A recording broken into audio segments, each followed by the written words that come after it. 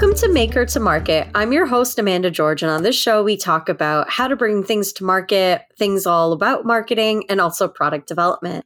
I've got another guest with me here, but I'm going to let him introduce himself very briefly.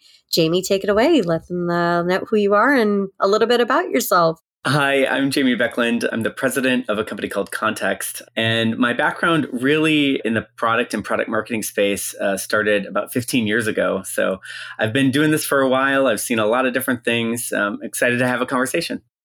Awesome. Now, Jamie, you and I actually had a really interesting conversation, which is why I wanted to invite you onto the podcast, because we have a fun and interesting job of explaining the unexplainable called APIs, or as the audience would like to know, an API stands for an automated programming interface. You know, it's elusive, it's exclusive, it's kind of like a myth and a legend when you talk to folks in the space, especially working in the last 15 years. You've probably been through the SaaS migration, the cloud migration, digital transformation story as much as I have. And the one thing that's still confusing for a lot of businesses is their API strategy. What is it about Context that kind of drove you to, one, create an API business or kind of go down that route and focus on it? And two, you know, what really was your inspiration behind kind of focusing a little bit more on an area that's kind of like the mythical beast of the tech space at this hour? Yeah. So APIs, I think when you're on the business side, it does seem a little bit mystical, right? That anytime you talk about building an integration or anytime you talk about updating an application, it's like, oh, well, we'll just make a change to the API and that'll solve it.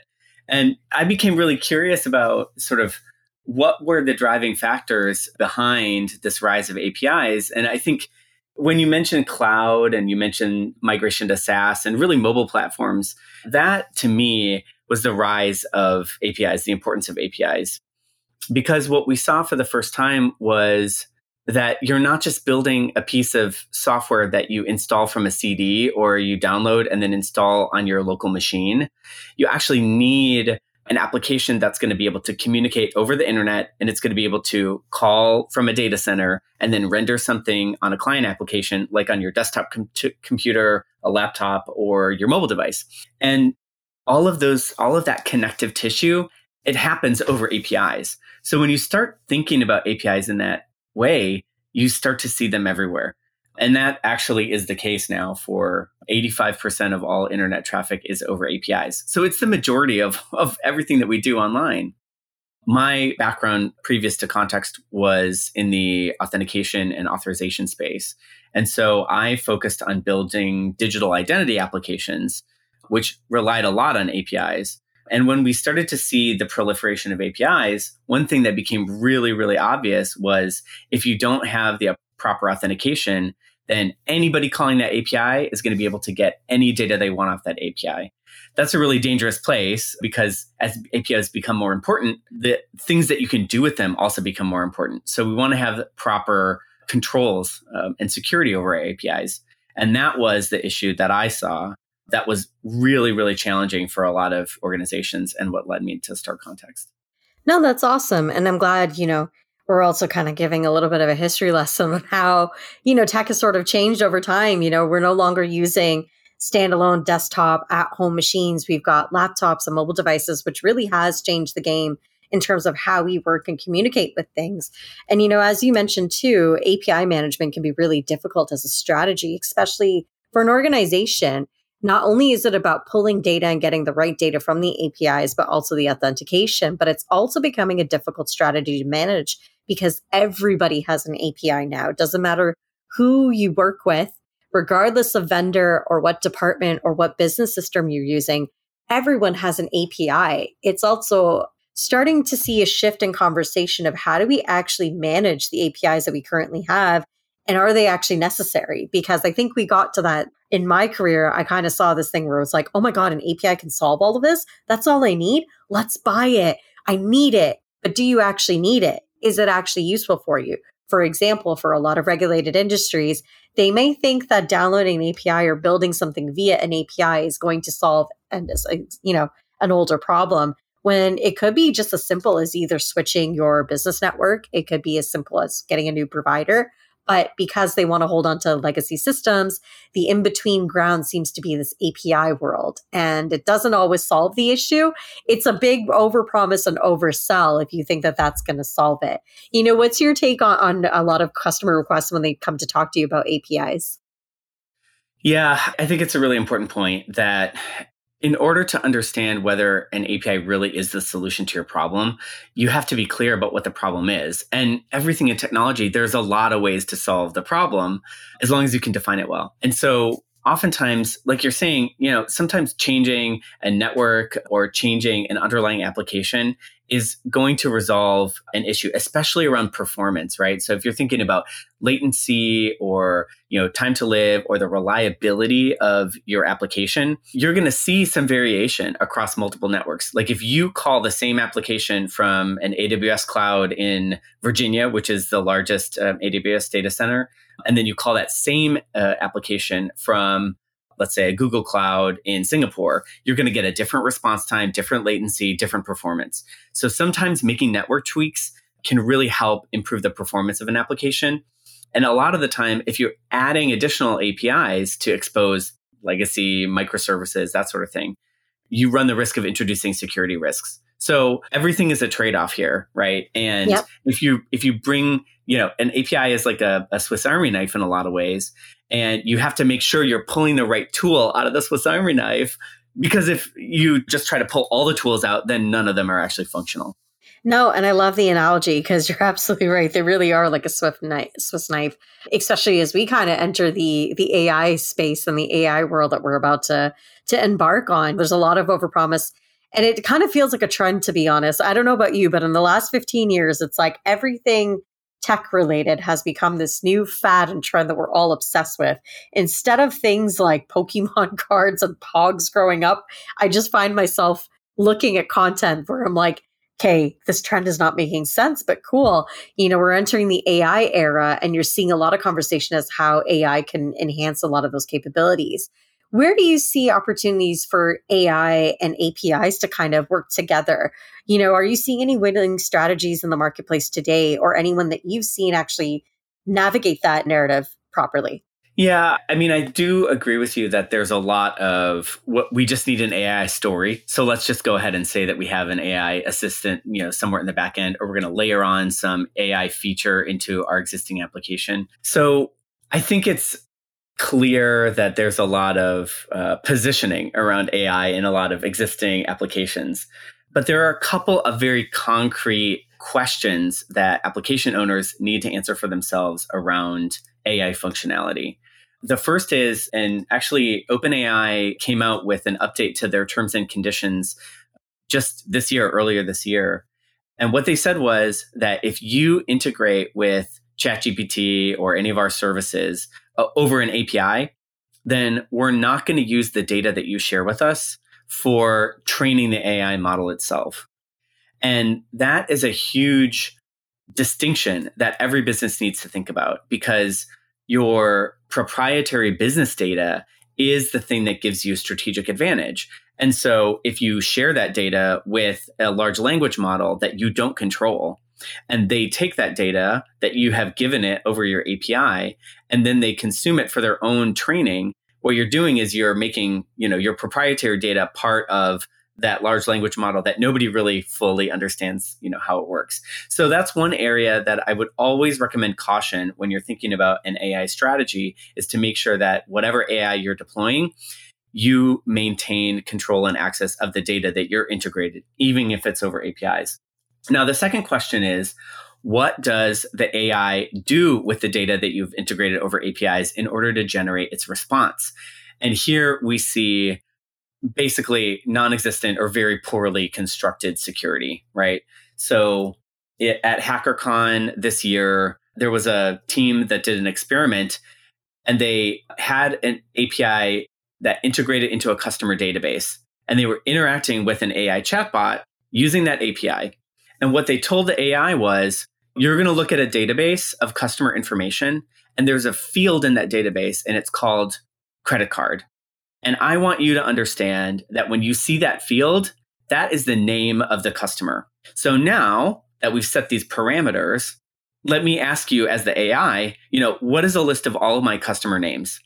And the AI responded with a list of credit card numbers, right? I mean, this is a very basic missing security configuration that would allow the AI to expose certain data from within that application. And it's because there's not the proper security controls over that API that was integrated. No, and the audience can't see my face, but honestly, I am shocked to hear that someone did that because that is security training 101. Do not do. Like, you know that this thing is unstructured. You know how unsafe it is. We've all done security training to some degree. Someone should have been there to say, you can't do this. Like, this is live information. This is a test model. Someone should have intervened, which goes to my next question, because you mentioned this a little bit earlier too. And it's something that I've been thinking about in the background. You mentioned that we have a positioning statement out there about AI. There's a difference between using AI and then talking about it and then how it's actually implemented. And I think that narrative got lost. Because if you look at most businesses and the way that they structure data internally, in order for them to leverage something like AI, most companies are not going to have the right data structure in place to get those prompts going. In your example with the credit card information, the name of a credit card, why would you do the credit card name? Like, that's kind of dangerous. We should have been anonymizing the data first, using PII protection in place before we actually got the AI bot to train, so that it does not recognize and release the PII data. Why do you need to know my name? I know it's a chatbot and it wants to feel personalized. However, for the training purposes, it should have been anonymized data before we actually got to that point, which then goes into the structure of how most organizations actually keep their data. And this is where things get funky, because regardless of whether you're using an API or AI, when you're talking to someone and they want to use an API to connect to their customer database and do all these magical things with marketing and sales data and customer relationship data, you got 3 different data sets with 3 very different naming conventions. They don't talk to each other. So your data structure is already messy to begin with. And then you want to layer AI into that. We're not ready for that. We can barely get the APIs to talk to each other based on the way that your data is structured in 3 different systems and 3 different buckets. So, ethically, where do we go from here? Because I think the AI conversation is going to start to expose, in some ways, our own gaps in our own data sets. What's your take on that? Yeah, I think that's really prescient because I think that the data teams within enterprise organizations have spent, the better part of at least the last, 5 years, sometimes longer, just working at getting a consolidated understanding in the data lake of all the data assets, making sure that the plumbing is set up so all the data is going to one place. And the idea is that, if we can just get all the data in one place, then we can start asking really interesting questions. We can start doing analysis from multiple parts of the business all at the same time. I think that that's a challenging proposition to move at the speed of the customer experience, right? And that's where a lot of the data teams, they do a very effective job at creating, large scale insights from a business analytics perspective, but they don't have an effective mechanism to do real-time, on-demand analysis and results and outcome processing that a salesperson can use in the middle of an existing call, or a customer can use in a dashboard or in a tool that they are leveraging on a day-to-day basis. And that's a little bit of the promise of AI, is that AI is going to be able to bridge that gap a little bit and provide some real-time responsiveness. Obviously, the hallucination problem is real, but even apart from that, you're talking about ethics. I mean, a lot of the rule sets and the functionality for what data should be exposed from a data lake to certain applications, to certain front-end systems, even to certain users internally is pretty poorly articulated. And I think the solution to that problem is really starting to understand and track the consents and the source and the use of the data assets that you're collecting. Today, even if you have a consent management tool, a lot of the time, the consents that you're collecting about how the data can be used, it stays relatively isolated. And it certainly is not used in real-time decision-making about what applications can do with the data that they have exposure to. And I think we need some infrastructure on top of APIs that track that kind of information so that the permissioning around the data that we're exposing is leveraged when those real-time decisions are being made. That's not a solution that a lot of teams are going to be able to implement in 30 days or less, but we need to start collecting that information and then exposing it on the API so it can be consumed. No, and I love that response because it's something people don't think about as well, because we're starting to see a lot more connectivity between departments needing access to more information. For example, I'm in product marketing, but I still have to look at sales data, and I also look at customer, relationship or customer success data as well, in addition to support data to help me understand the success of a product launch. That's 4 different departments of 4 different completely data sets sitting in 4 different data lakes that I now have to manually compile and understand myself. Where AI could help is, again, we already have things like Power BI, we have Tableau. If I could get those APIs to pull in the right data and transform it the right way for my needs, that's a much more fruitful conversation where I think AI and APIs could be used. But unfortunately, data lake conversations are not exactly fruitful when it comes to other departments because we know what we need. We just don't really see who else needs it. And I think we're starting to break down those silos, which is super cool. But what do you think are going to be some of the most interesting challenges that salespeople are going to face when trying to navigate the conversations around API management as well as AI in the future? Because those two are starting to kind of go hand in hand in a lot of those conversations that we're seeing in the market today. Yeah. So, well, let me just say one thing on the product marketing and product management perspective, which is like we living in the product world. I mean, it is the Stretch Armstrong role in any organization, right? I mean, so that comfort and the fluency in managing multiple systems that are appropriate for the respective teams that you have to integrate with. I just don't see a way that goes away for product people because the pace of the questions and the investigation that we need to do, it moves so much faster than our systems and tools can keep up. So, I'm hopeful that there's an end game here that, that gives us all that data exposed very clearly and concisely. But my guess is that consumer behavior, customer behavior, it's going to move faster than the analytics can keep up with it and the integration. So I think that it still takes, smart, curious product people that are asking questions that don't have a template and then go off and investigate those answers on their own. So, I mean, I think that there still is a role for bringing critical thinking to product as a discipline. Oh, absolutely. I mean, just to add to your point, everyone has seen the Salesforce, Dreamforce sort of demos of customer success reps bubbling up the right information. The thing is that you can bubble up as much information as you need. Again, that critical thinking is going to come into place. I recently had a really bad experience with Samsung's customer service to the point where they probably heard the recording anyways, where I told the customer service rep, I was like, listen, I know it's not your job to know all the details of X, Y, and Z. However, you do understand that I spent a good amount of money on said product and I am pissed that it's delivered broken. So what are we going to do about it? And even though I could tell he's got bubbled responses, again, critical thinking could have been put into place here. If you've already asked me the first 3 questions that came up in that prompt that just showed up on your screen, like, don't ask me again. That was where your critical thinking going to come in and be like, you know what? This customer already answered this question and I know the answer. Cool. But if you were to ask it, again, critical thinking, sorry, I know you already answered this, but let me just confirm, ask the question again. It's just a lack of training. And I think, AI is posing this fear of replacing jobs. It's not replacing anything. It's just helping you.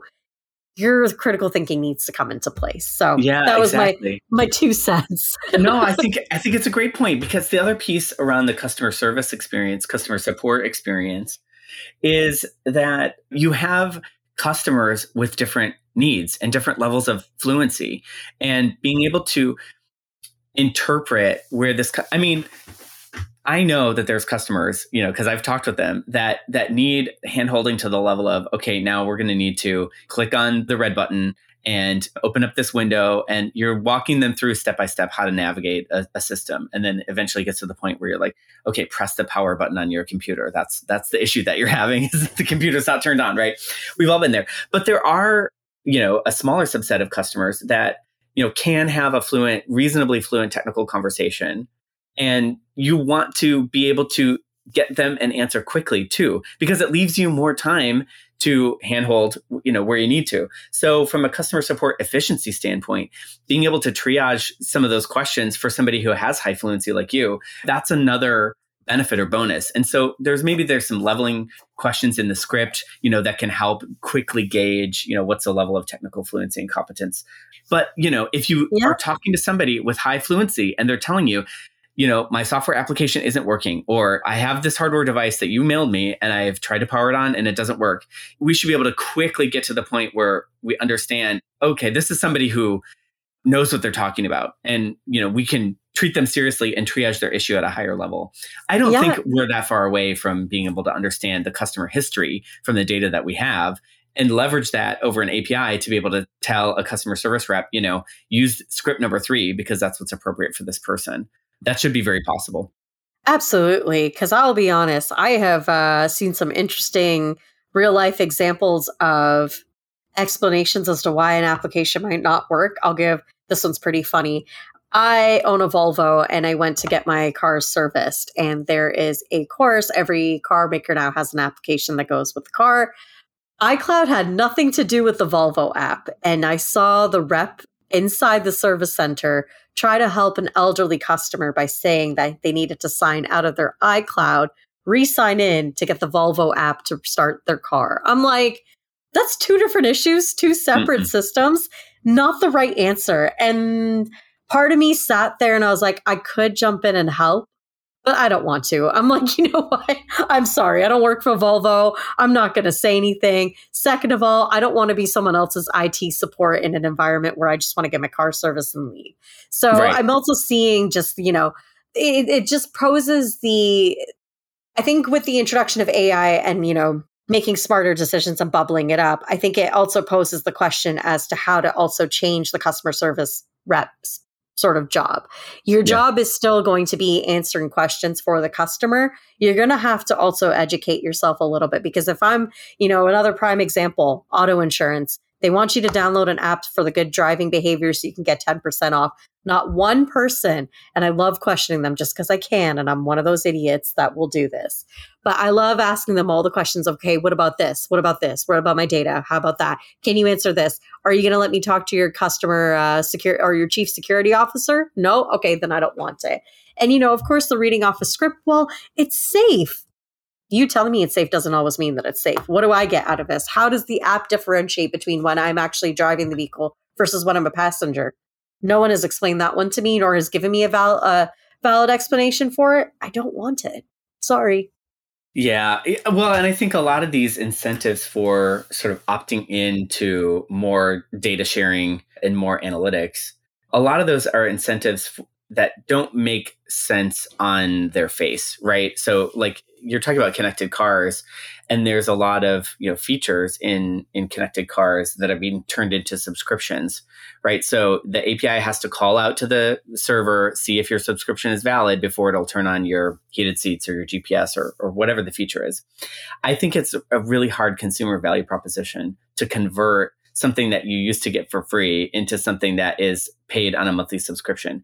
Now, does that mean that there's no opportunity for new subscription services? No, absolutely not. I think GM is doing a good job with Super Cruise. That's a subscription service for automated highway driving. And obviously, as more and more highways get onboarded, the value of that service grows. And that's appropriate to be able to, use an API, call back and say, are you an active customer right now? So I think it's incumbent on a lot of the connected car manufacturers to think through the value exchange. Putting heated seats into a car is a one-time cost, something that I use to navigate on long road trips, and I take a long road trip every couple of weeks. That obviously is a real-time service that has additional value to it. So, I mean, I think it brings up a lot of questions around what service are we delivering? Are we delivering a vehicle, or are we a transportation solution? And it allows you to sort of start to think bigger about the value proposition for your own company. Now, that being said, I will say that connected cars have literally the worst privacy policies of any hardware or software application you will ever see. It's really terrifying, the level of, their initial default click wrap EULAs include permissions for them to, record you inside the cabin and then use those recordings for a whole variety of purposes, which may be appropriate or may not, because, cars are part of our culture. And we do a lot of cars that, I don't necessarily want to be used for any kind of training. So things like that, as technology becomes more and more available, my other concern as a female is the safety around it behind me. So same thing with the driving apps. I don't care what insurance company it is. You can't guarantee me anything on the data that you're collecting, not collecting, where it's being used, where it's not being used, and who actually is buying this third-party data. I don't have control on your third-party vendors. I don't want them to have access to it. Hence why I just say, no, I don't want it, period. And goes back to the service value. What value does it really provide me as the end user? It's great for the business, not for me as the end user. Am I willing to give you that data in addition to you reselling it? No, because right now, the other thing is data protection from the consumer level. It's just not there. We're all thinking about it at the business level, which is great, but from the consumer, as our lives are becoming more digital, whether you're using smart devices that, a smart connected car, smart connected devices in your home, appliances are now becoming smart connected. Your TV can be connected. Anything you purchase can be connected. But what's the safety of that? Because you're also seeing, and I don't know how common this is outside of North America, but there are a number of cases of smart connected homes. Once the owner sells the home and a new owner takes over, they don't wipe the data. So your existing data, your entire life was captured via these systems. The next family that purchases it actually can access all this if they wanted to. Now, what's going to happen with that information? So little things like that. As cool as it is, it's also scary. Yeah, it happens in the opposite direction too, right? So if you sell your home and you have a connected lock system, what is the cultural context to make sure that I have logged out and decommissioned my ability to open the front door of that home? So if I'm a seller and I move out, the new buyer moves in, I still might be able to get into that house. So it can happen in both directions. And I think part of it is, our cultural expectations of each other, but a lot of it has to be directed by the people who understand how these systems are built. There's no way to, I think Amazon does a pretty good job with their Echo product set of allowing you to sell that device to, somebody on, Craigslist or on Facebook Marketplace.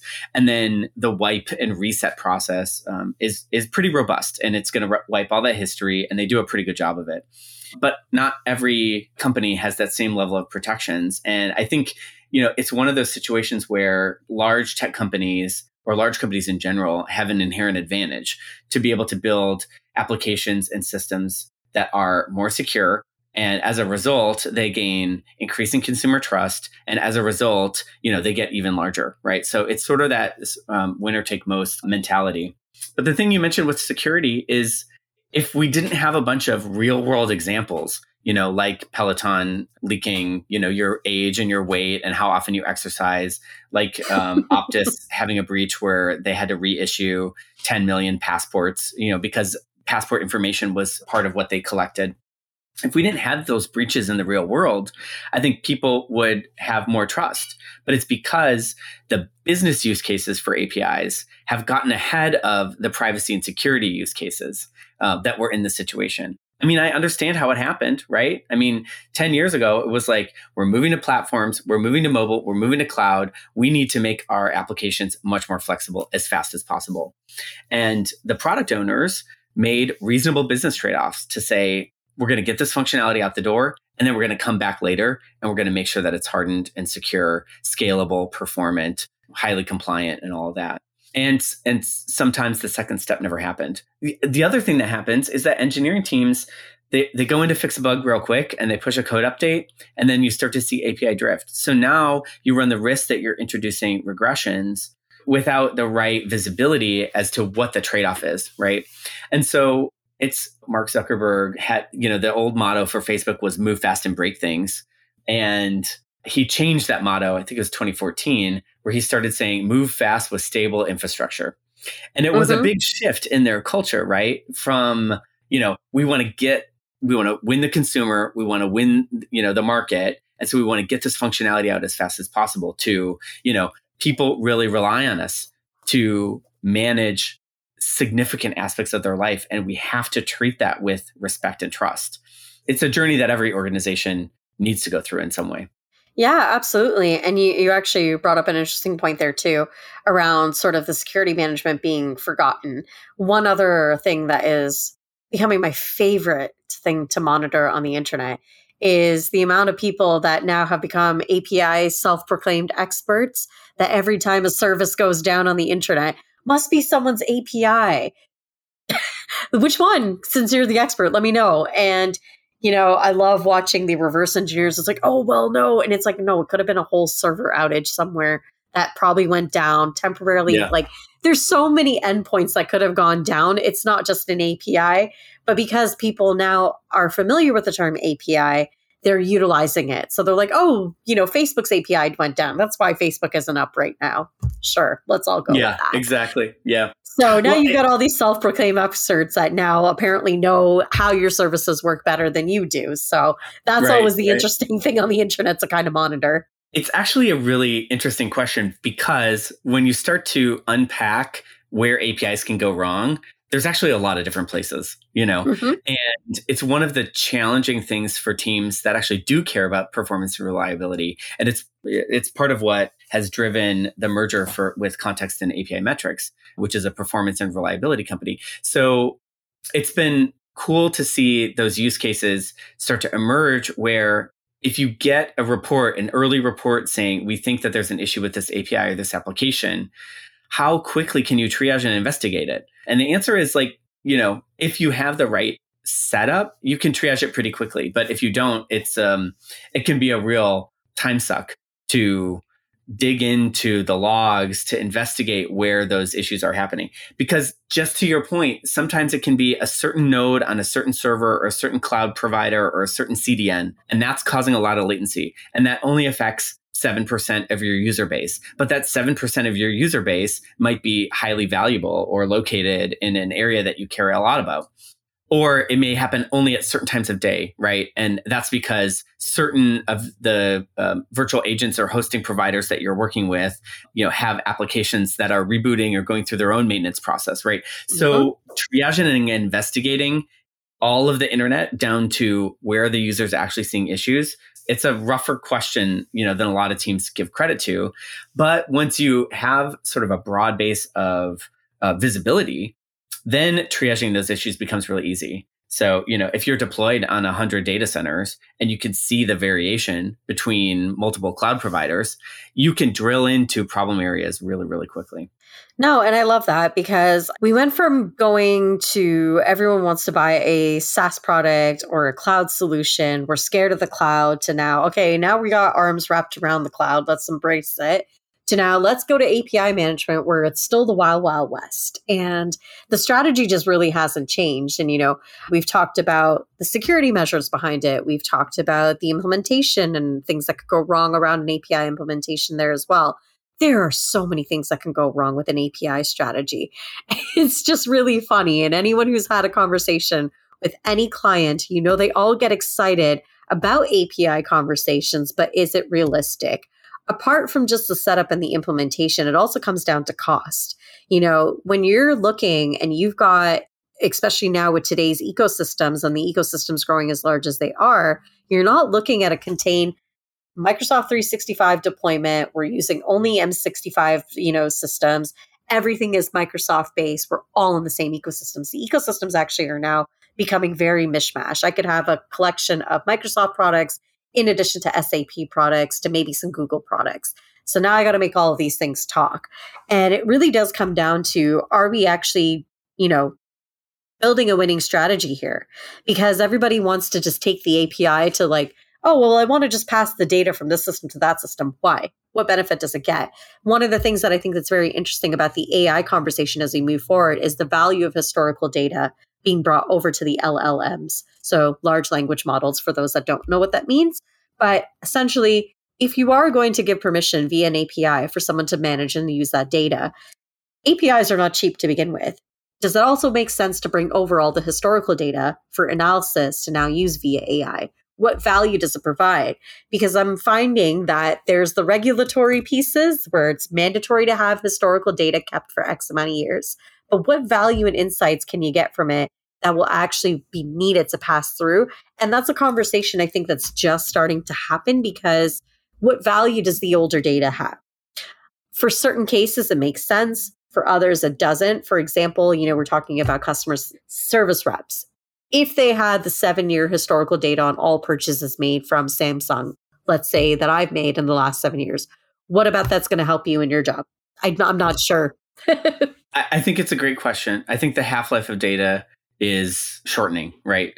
And part of that is because we're doing as users is changing. And part of it is because the way that we're doing it is changing. Like, honestly, I'm not sure how valuable user data is pre-pandemic, because so many of our systems, tools, business process, and the way that we work changed as a result of the pandemic. And we sort of entered an era of a new normal. In that context, data that's more than 3 years old that you're trying to generate customer insights from, I'm not sure how valuable the insights are going to be. I mean, if you're trying to predict, okay, does this user have a propensity to upgrade or spend more with us? Is this somebody that we should, try to capture before they churn? If you're trying to make decisions about how your product is being used based on, historical data, I think it's specious. I mean, certainly in some environments, right? But if you're marketing or have a user base that's under the age of 18, like, those people are literally, the cohort is different every 5 years. So any data more than 5 years old is going to be useless to you. I mean, that's just a reality. If you're building anything for anyone under the age of 18, historical data is not going to mean anything, because fads and trends and behaviors change every week for that cohort. So it doesn't make sense. And I think, some of the interesting things too that have come out of this show particularly is, is tech actually helpful for the human? And I think there's also a little shift in human design being brought into a lot of these conversations, because, you and I have probably been through some sales process where we've all cursed the process or flows we have to follow in a system that don't make sense for my day-to-day activity. And, this notion of being so overly complicated and process orientated, but not looking at the human approach, is one where I think AI also has the opportunity to bridge some of those gaps. Because if there are things that can automate my day, for example, you look at grocery store, if me just putting the apples on the machine and it automatically weighs it and prices it for me is a great use of AI right there, that's one less thing I have to do when going through self-checkout. Like, the fact that I have to actually go in and type it on the screen myself is a pain. I don't want to do that. Neither does the cashier. That's an automated process there that could actually improve my life by not having to type in every single piece of produce by putting it on the scale. I think there's opportunity to kind of enhance those processes. But in terms of longevity of APIs, what tips and tricks do you have for enterprise customers out there who are trying to build a winning strategy around their API management?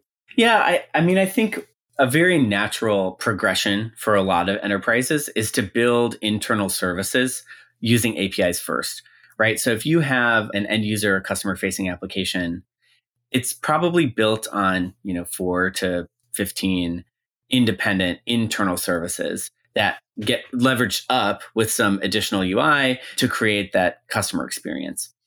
I think it's worth looking at each one of those internal services and applications and seeing where else that could be leveraged, or if that could be spun out into its own customer-facing product. I mean, this is not a new strategy. It's the AWS strategy, where they looked at what they needed to run their e-commerce business, and they built applications and services, and then exposed those applications and services to other users, outside of their infrastructure.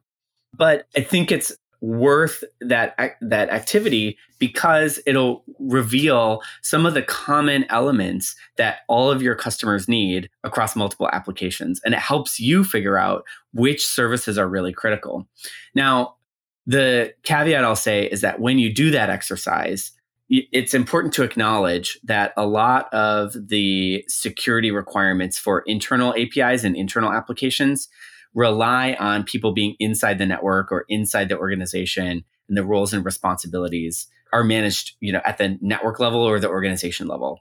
So when you expose those APIs externally, you do need to go through an audit process to make sure that appropriate authorization scopes are detailed in the API spec. So it's a change in spec a lot of the time, but it can open a whole new market category for you. No, absolutely. Jamie, this has been one of the most fruitful conversations and also one of the most mythical conversations I'm going to have around APIs on this show. But I do want to thank you for coming on and talking to, the audience and myself about what an API is, what a winning strategy looks like, and just what on earth is this legend that we all hear about, or this myth, if we want to call it that. So thank you for coming on. Yeah, thanks for having me. It's my pleasure.